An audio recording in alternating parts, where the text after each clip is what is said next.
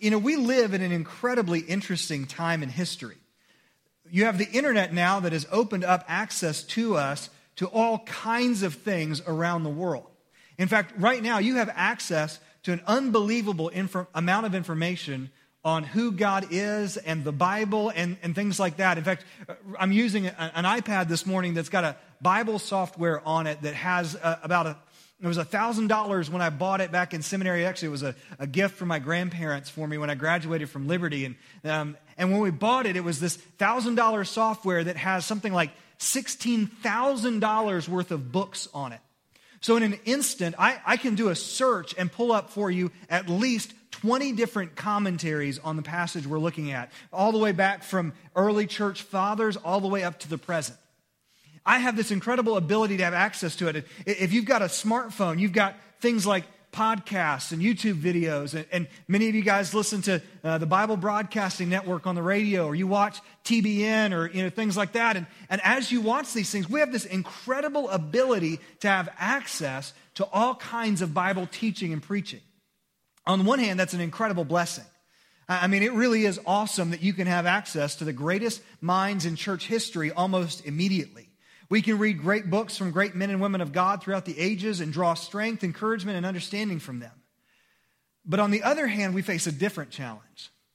And that is that not every voice is worth listening to. We have access to all kinds of teaching, and some of it isn't all that good. If you're just learning about Jesus, you may not fully understand this yet, but there are a number of people who claim to follow Jesus but aren't actually a part of his kingdom. Throughout our study of the Sermon on the Mount, we've seen that Jesus has been confronting a group like that in his day. He's talked often about the scribes and the Pharisees, the hypocrites. These were the religious leaders who were supposed to be teaching people who God was and how they were supposed to follow him. But in the way that they were living and the way that they were teaching, it was all for show. It was for them to be recognized. It was for them to be able to take advantage of people, for them to be thought of highly. And there were all these religious leaders who, instead of teaching the people and modeling for them how to follow God, they were in it for themselves. People followed them because they thought they were godly, but they were leading people away from the truth. So in our passage this morning, Jesus is going to give us a clear warning that's not just about the scribes and the Pharisees, but it's about every person you meet who claims to teach you how to live and how to behave. Now, I know I'm a theology nerd, so I listen to podcasts while I mow or while I run. Like I've got stuff queued up for me to be able to listen to sermons from different pastors. Some of them are alive, some of them are dead. I love listening to sermons. Some of you have never even known that if you've got satellite, you actually have churches or you have some channels on there that have preaching on it. Some of you have never even known that, right? Some of you don't care about this. This is the only time you ever listen to anybody talk about God. But here's what I want to encourage you. If you're listening to anybody who's telling you how to live, how to behave, or how to think, whether it's a blog, a magazine, a newspaper, a media outlet, whatever it may be, they have a worldview. There's a way that they look at life.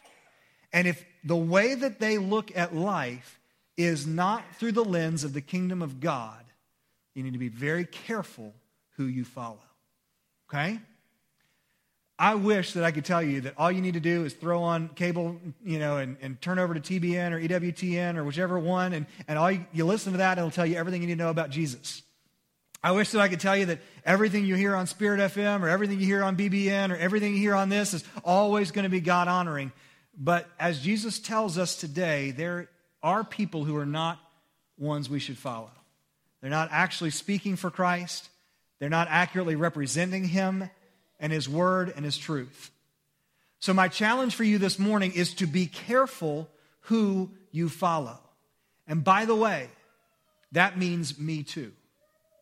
Now, as we recently redid our bylaws, one of the things that we made sure we put in there was the ability for the church to remove me as the pastor. Because, see, there's a chance, because I'm human, that I could go off the deep end, that I could start teaching things that aren't God-honoring. And the church always needs a recourse to be able to even get rid of me if it came down to it. You need to be careful who you follow. No matter how much you like them, no matter how good they sound, you need to be careful who you follow. Now, let's see where Jesus makes this clear for us. And by the way, Stay with me. Even if you don't listen to podcasts or watch preaching on TV or things like that, stay with me because there's application for all of us in this. Matthew chapter 7, starting in verse 15. Be on your guard against false prophets who come to you in sheep's clothing, but inwardly are ravaging wolves. You ever heard the phrase wolf in sheep's clothing? That's where it comes from, okay? You'll recognize them, verse 16, you'll recognize them by their fruit. Are grapes gathered from thorn bushes or figs from thistles? In the same way, every good tree produces good fruit, but a bad tree produces bad fruit. A good tree can't produce bad fruit, neither can a bad tree produce good fruit. Every tree that doesn't produce good fruit is cut down and thrown into the fire. So you'll recognize them by their fruit. By the way, he says that twice in just a handful of verses. That means you ought to pay attention. Verse 21, not everyone who says to me, by the way, this is like if you write in your Bible, this is something to underline. This is something to pay attention to. Not that everything isn't, but this really is, okay? Not everyone who says to me, Lord, Lord, will enter the kingdom of heaven, but only the one who does the will of my Father in heaven.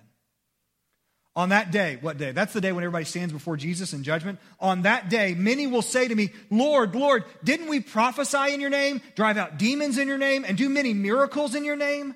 Then I will announce to them, I never knew you. Depart from me, you lawbreakers. Guys, that's really harsh words that Jesus gives here. For those of us who are teachers, it's especially frightening when we look at what God says in the rest of his word. But if you're here and you claim to follow Jesus, he said there's going to be a lot of people who stand before him at the day of judgment and say, God, I did so many good things. And he's going to say, depart from me, I never knew you. Be careful who you follow. Let's make 3 observations about what it looks like for us to be careful who we follow. I wish I could have made these a little more succinct and memorable for you this morning, but I think it was important for us not to try to be cute about this one, but instead just to let it be what it is, okay? First thing we need to look at this is acknowledge that not everyone is who they claim to be. Not everyone is who they claim to be. Look at verse 15. Be on your guard against false prophets who come to you in sheep's clothing, but inwardly are ravaging wolves. Jesus calls us to be on guard for people who aren't who they seem to be. Specifically, he's talking about the religious leaders who appear to speak for God, but are really in it for themselves. Now, I recognize that it is 2020, and we've been through the whole Me Too thing earlier this year and all. So some of you are cynical enough, this is not an issue for you. You don't trust anybody. You don't believe anybody. You figure everybody has the ability to be an idiot. And so for you, this is not hard. But if that's you, by the way, I would encourage you, that's not really a healthy place to be. And, it's understandable to be skeptical. But when we get to that point where we're cynical and bitter, that's not a good God-honoring position to be in. And you need to seek God's help in that and offering forgiveness and those kind of things and learning to trust again. It's a long process, but it's worth it.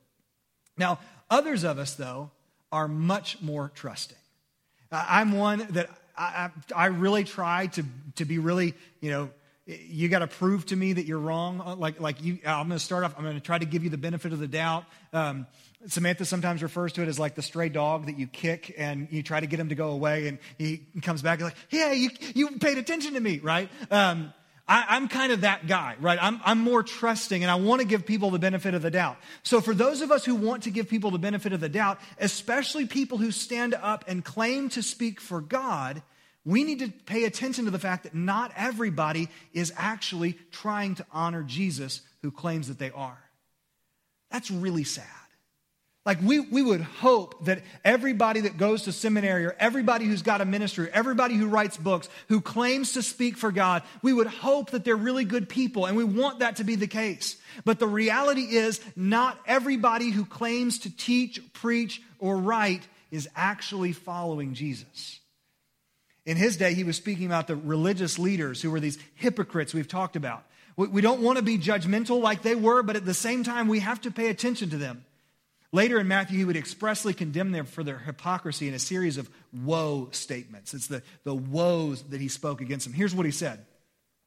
Woe to you, scribes and Pharisees, hypocrites! You clean the outside of the cup and the dish, but inside they're full of greed and self-indulgence. Blind Pharisee, first clean the inside of the cup so that the outside of it may also become clean. Woe to you, scribes and Pharisees, hypocrites! You're like whitewashed tombs, which appear beautiful on the outside, but inside are full of the bones of the dead and every kind of impurity. In the same way, on the outside you seem righteous to people, but inside you're full of hypocrisy and lawlessness. I mean, if you drive past Sunset Cemetery and you look up, there's, some big, nice, ornate tombstones. But if you were to dig up what's underneath those tombstones and look closely at it, it would turn your stomach. The smell would be horrific. What you would see would absolutely gross you out. That's what Jesus said the Pharisees were. They were these people who on the outside, they looked like a freshly decorated tomb, but in the inside, they were full of dead men's bones. They were full of hypocrisy. And unfortunately, many of those who write, many of those who speak, many of those who preach, who claim the name of Christ are in the same way. To the average ordinary person in Israel, the Pharisees seemed like guys that had it all together. However, they were wolves in sheep's clothing. They were men who weren't truly following God, but instead were living to make themselves famous. Our culture in America makes us drawn to things that are big, right? In America, the bigger an organization it is, the better it must be. And this has seeped its way into the church. So if we see somebody on TV or see somebody whose book has a display at Target, we have this automatic assumption that they must really love Jesus because God's blessed their ministry to where now lots and lots of people can hear about them. But guys, bigger is not always better. Many of those who have risen to the place where they have done it because instead of trying to build God's kingdom, they're more interested in building their own fame, their own notoriety. The mark of a man's or woman's life and ministry is not found in the number of subscribers they have on your YouTube channel or what time they come on TBN. It's not about how many books they sell or whether they speak at all the conferences and get interviewed by Oprah. Those are not good indicators of somebody who's following Jesus. Now, that also does not mean that somebody who has a book at Target is necessarily wrong. There's nothing spiritual about being small either. Small church pastors can be just as dangerous and deadly as a large church pastor who with a TV ministry, just without as big an influence. I could go off the rails just as well as anybody that's got a TV ministry, but it wouldn't have quite the impact. At the same time, though, I could still be a wolf in sheep's clothing. So as you're looking at what's going on, guys, I hate to burst your bubble, but you've got to be careful who you follow. Watch out for those who, instead of building God's kingdom, are consumed with building their platform. Not everyone is in it for your good and for God's glory. By the way, before we throw all the blame on televangelists and popular writers and things like that, remember that the reason they're popular is because people watch them. People buy their books. People go to their conferences. People follow their YouTube channel. They got popular for a reason. Here's what Paul said to Timothy in 2 Timothy chapter 4. He said, the time will come when people will not tolerate sound doctrine, but according to their own desires, they will multiply teachers for themselves because they have an itch to hear what they want to hear. The reason that these guys and these ladies have the ministries that they have is because people like what they're saying.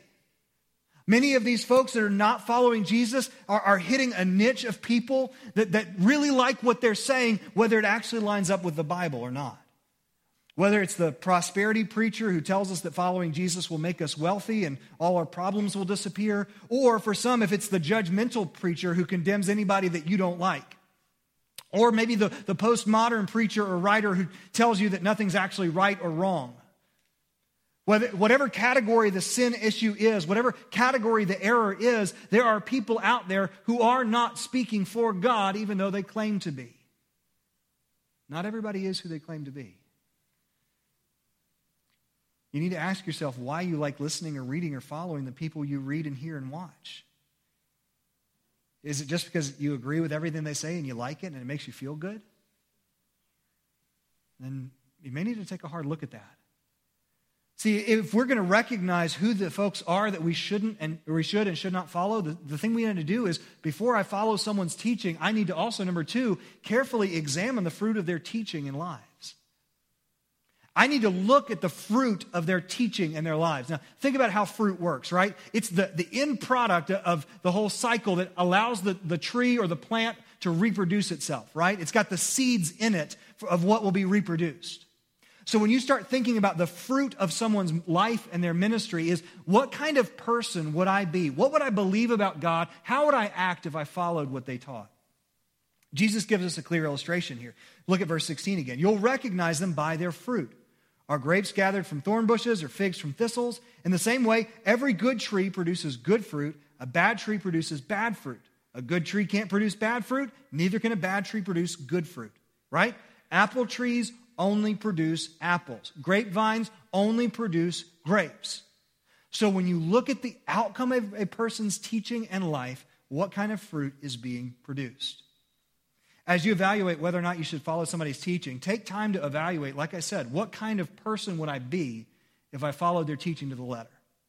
Like if I did everything that this person's telling me to do, how would I look? How would I live? Would I truly live a life that is honoring and in line with what God says in His Word? Here's some questions that you can ask, and this is not a specific list, just to give you kind of an overview. 1, does what they teach contradict what God says in the Bible? Okay? This is the first thing. By the way, you know how you can answer that question? You got to know what's in the Bible first. See, my wife used to be a bank teller, and when they were going through teller training, they taught her all of the correct features of a dollar bill. What it should look like, color it is, where the numbers are, what the different security features look like, where the strips should be when you hold it up to the light, all those kinds of things. Why? So that then, as she's counting money, she can just tell by feel or by look when something is fake. Now, they didn't show her or have her handle all this is how you could counterfeit this, or this is how you could counterfeit this. No, she just learned this is what a dollar bill is supposed to look like. This is what a 20 looks like. This is what it feels like. So that immediately, by knowing what was supposed to be, she could tell when something was wrong. And she did. She caught somebody one time. It's fun. Right? So that's the same for us. If you and I are trying to figure out, should we follow somebody's teaching? The only way that we can do that is if we know what a dollar bill is supposed to look like. If we know from our own study of God's Word who He is and what He's doing and how He's working. So first off, do they contradict the Bible with what they say? If that's the case, then watch out. Number 2, does their teaching help me live for God's kingdom first, or is it more about me? So often, many of the false teachers make Christianity about you and what you can get out of it. It's very clear. We actually have to be very cautious with some of the worship songs that we sing, because there's a lot of worship songs that make it all about me and about what God's done for me. And it's not bad to reflect on those things sometimes. But if we make life all about me, and if that's what the emphasis of this is, then we'll miss out on what God's doing.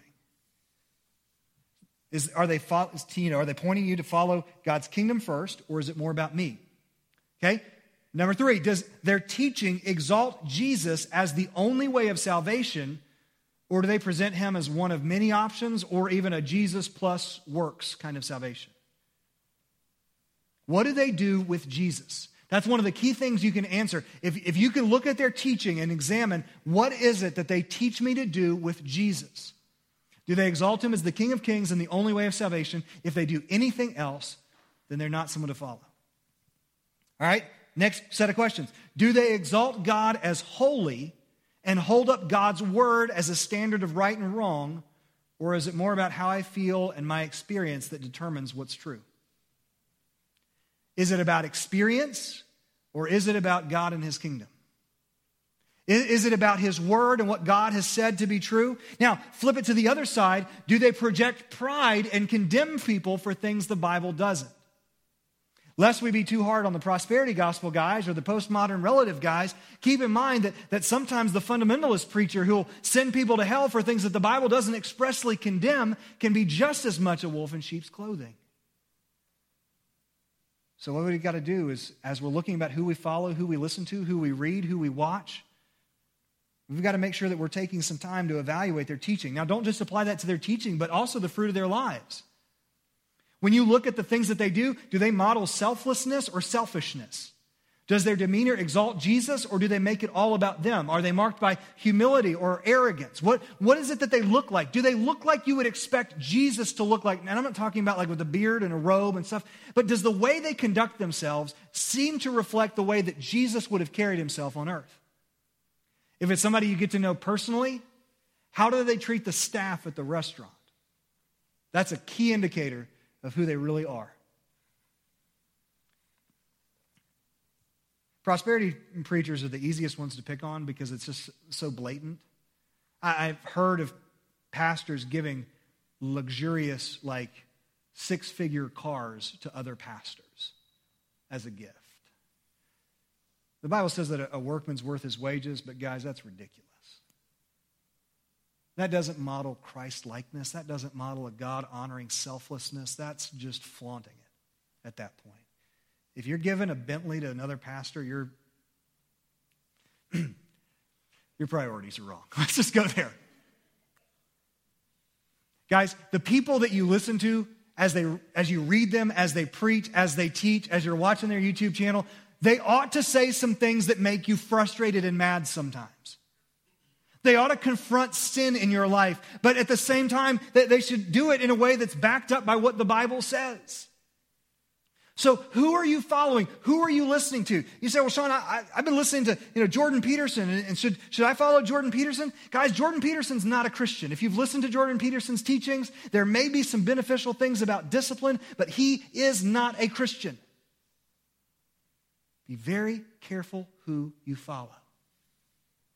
I'm not just talking preachers. I'm talking about anybody you're reading, anybody you're walking, anybody you're listening to. If they're not lifting up the kingdom of God, don't follow them. Now, we grab things that we glean from others. And this is also not demanding perfection, because none of us will get there. Every single teacher is going to say something wrong sometimes. They're going to come down in the wrong place on a particular issue. They're going to have sin issues that they struggle with where they've not fully surrendered to the lordship of Christ in that area and they're still wrestling with that. It happens. But look at the overall fruit of their life. Look and see. Does it point me to Christ? Does it exalt his kingdom? It's our job to evaluate life as best we can. Verse 19, every tree that doesn't produce good fruit is cut down and thrown in the fire, though. You'll recognize them by their fruit. We're called to inspect it. When all is said and done, though, we do have to acknowledge that God is the ultimate judge. God is the ultimate judge. You and I, when we make a judgment call about a teacher, and if you want, I can give you a list of which ones to listen to and which ones not to, and which ones are in the in-between list. I've got some that I give you a qualified yes on, some I'll give you a qualified no on, some I'll give you an absolute yes, absolute no. Now, and at any point, any of those guys could go off the deep end or could get right with God and things could change. Who knows? As we're discerning about what we believe, we're supposed to look at the fruit of people's lives. But ultimately, God's the one that's going to judge them. Looking in verse 19, every tree that doesn't produce good fruit is cut down and thrown into the fire. That's not my job. I don't swing the axe. That's God's. God is the one who's the ultimate judge. However, the focus here is to remind us that God is this ultimate judge of every human heart. For those who claim to speak for God, we are held to a higher standard. James 3:1 says this, not many should become teachers, my brothers, because know that you will receive a stricter judgment. Many of you guys are kind enough to text me and let me know that you're praying for me. I appreciate that. I truly do. Because when I stand up on Sunday mornings and say, this is what God says, when I sit down with our group on Wednesday night and I go through, and we're right now in John, and say, this is what you need to know about how the Trinity works, and this is what Jesus was teaching us about the Holy Spirit and his role in the world. When I'm saying those things, I am going to have to give an account to God for all of the way that I do that in a way that you won't. Because God's given me this privilege of standing up here to preach and to teach. If any of you are ever thinking about the prospect of becoming a Bible teacher, whether that's a Sunday school class, a small group, or standing up and maybe God's calling you into vocational ministry and you're going to serve God as a pastor in some way, make sure that you are ready to carry the weight, because you will incur a stricter judgment. Well, Sean, that's awful harsh. Oh, it gets worse. Jesus was talking to his disciples one day. There were some little kids who had been brought to him, and he tells them, here's how you can expect, this is what you should think about a teacher who leads one of these little kids astray. Matthew chapter 18, verse 6. Whoever causes one of these little ones who believe in me to fall away, it would be better for him if a heavy millstone were hung around his neck and he were drowned in the depths of the sea. It would be better for me to have a giant rock tied around my neck and me to be drowned in the depths of the sea than to face judgment before God for causing even one little one to fall away from him. God will judge these false teachers. He will hold them to account. Said that he'll cut down every tree that doesn't bear fruit and he's thrown it into the fire. Jumping back down to verse 21, this deserves a closer look. Not everyone who says to me, Lord, Lord, will enter the kingdom of heaven, but only the one who does the will of my Father in heaven. Verse 22. Listen to this, guys. On that day, many will say to me, not just a handful, many will say to me, Lord, Lord, didn't we prophesy in your name, drive out demons in your name, and do many miracles in your name? Then I'll announce to them, I never knew you. I never knew you. Depart from me, lawbreakers. That means that there may be people on my absolute yes list that only God knows. I look at their life and what I see seems to be good fruit. I mean, wouldn't you say that driving out demons, prophesying, doing miracles, aren't those good things? If they actually do those things, doesn't that look like good fruit to us? But when they stand before God, they'll simply be a whitewashed tomb. They looked really good to everybody, but God was not deceived. They didn't catch him off guard. He knew. The entire time they may have duped everybody else. They gave lip service to Jesus. They did things that make other people think that they were great people, but God, knowing their heart, knew that they had never truly come to Christ. Now again, look at the wording there. It's not that they knew Jesus for a while and then got off track. It's not him saying, I don't even recognize you anymore. What does he say? I'll announce to them, I never knew you. We believe strongly that once a person is genuinely in a relationship with Jesus Christ, they will continue in that relationship until the day they stand before him and for all eternity. So these who stand up and say, well, I had this big teaching ministry, and my books were on sale at Walmart, and I had a feature on the front of this magazine, or I spoke at this conference, that many of those teachers throughout the thousands of years of church history will stand before God and him will say, I never knew you. So if that's true of teachers, folks who sit in seminary classes, folks who spend hours poring over their Bible and stand up on stage and declare who Jesus is, or sit down at their keyboards and write hundreds of words about how to follow Jesus. If that's true of us, then what about those who sit in a pew every Sunday and think they're good? What about those who, their mama went to church, brought them to church, they think they're okay? What hope do they have? Not everyone who says to me, Lord, Lord, will enter the kingdom of heaven, but only the one who does the will of my Father in heaven. Who did Jesus say would gain entrance into heaven? The one who does the will of his Father. Right? How many of you would be willing to stand before God and say, you know what, God? I did everything you wanted me to do. Anybody there? If you are, you need to go back and look at your Bible. I wouldn't. I wouldn't take my best day and hope that it would get me into heaven. Well, Sean, who can get in? The only one who can come into the kingdom of heaven is the one who did his Father's will perfectly. Who's that? Jesus. Well, Sean, then how do I get into heaven? I get into heaven because God looks not at what I've done, but looks at what Jesus has done for me. See, that's why in John chapter 6, the people were trying to figure out, what can we do to perform the works of God, they asked. How can we do the miracles that Jesus is doing? What can we do? Jesus replied, this is the work of God, that you believe in the one he has sent. You know what God calls you to do? Believe that Jesus got in. Believe that Jesus is the one who lived the sinless life, who died the perfect death, who was raised for you and now offers you his life. And as you do, when you place that believing faith in Jesus Christ, he draws you to himself. And as you've placed that trust in him, and as you've allowed him to draw you to himself, you gain entrance to the kingdom of God, not because of what you've done, but because of what he has done. So, if I were to stand before God and have to give an account for why I'm allowed into the kingdom of God, or answer the question of why he should let me into heaven, my answer is because Jesus died for me. Because he was raised. Because he's made a way available for me. And I've believed in the one you've sent.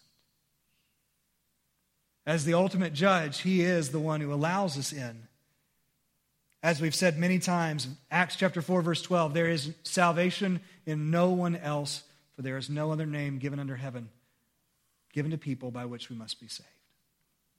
No other name under heaven given to people by which we must be saved.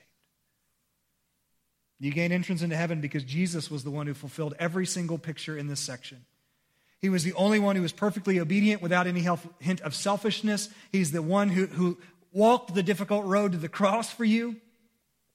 So where does that leave us this morning? Well, I want to challenge you first and foremost to examine yourself to see if you are saved. I don't care how long you've been in church. I don't care what positions you have held. I don't care what you have done. Are you genuinely saved today? Because you've put your trust in Jesus as Savior and Lord. Paul said this way in 2 Corinthians, test yourselves to see if you're in the faith. Examine yourselves. Or do you yourselves not recognize that Jesus Christ is in you? Unless you fail the test. Test yourselves. Spend time this afternoon and say, God, have I truly surrendered my life to you? Have I truly been saved by what Jesus has done? There will be a bunch of people who think that they're getting into heaven and they're dead wrong. If you're confident, though, that you are saved through Jesus' death and resurrection, then I want you to take some time this week to evaluate the main voices that you're listening to. Are the men and women that you're watching, that you're reading, that you're listening to, are they pointing you to Christ? Or are they wolves in sheep's clothing? Don't care how many subscribers, don't care how many books, don't care how many whatever. Are they exalting Jesus? If you followed their teaching to the end, where would it lead? What red flags do you see in their personal and public lives that give an indication that they may actually be wolves in sheep's clothing? Now, ultimately, it's up to God to judge every human heart. But he has called and commissioned us to examine the fruit. Be careful who you follow. Let's pray. Father, this morning as we've gathered for worship, we thank you that you have worked in us. We know that there's a lot going on right now. We know that there's a lot of uncertainty. There's a lot of confusion. And so what we want to do this morning is take just a moment here to try to find some clarity. Father, would you speak to our hearts this morning? If there's somebody here or somebody watching online, somebody listening to this later, who has never genuinely come to that place of surrendering to Christ, would you make that clear to them right now and draw them to yourself? If there's somebody who's been listening to voices that aren't pointing them to you,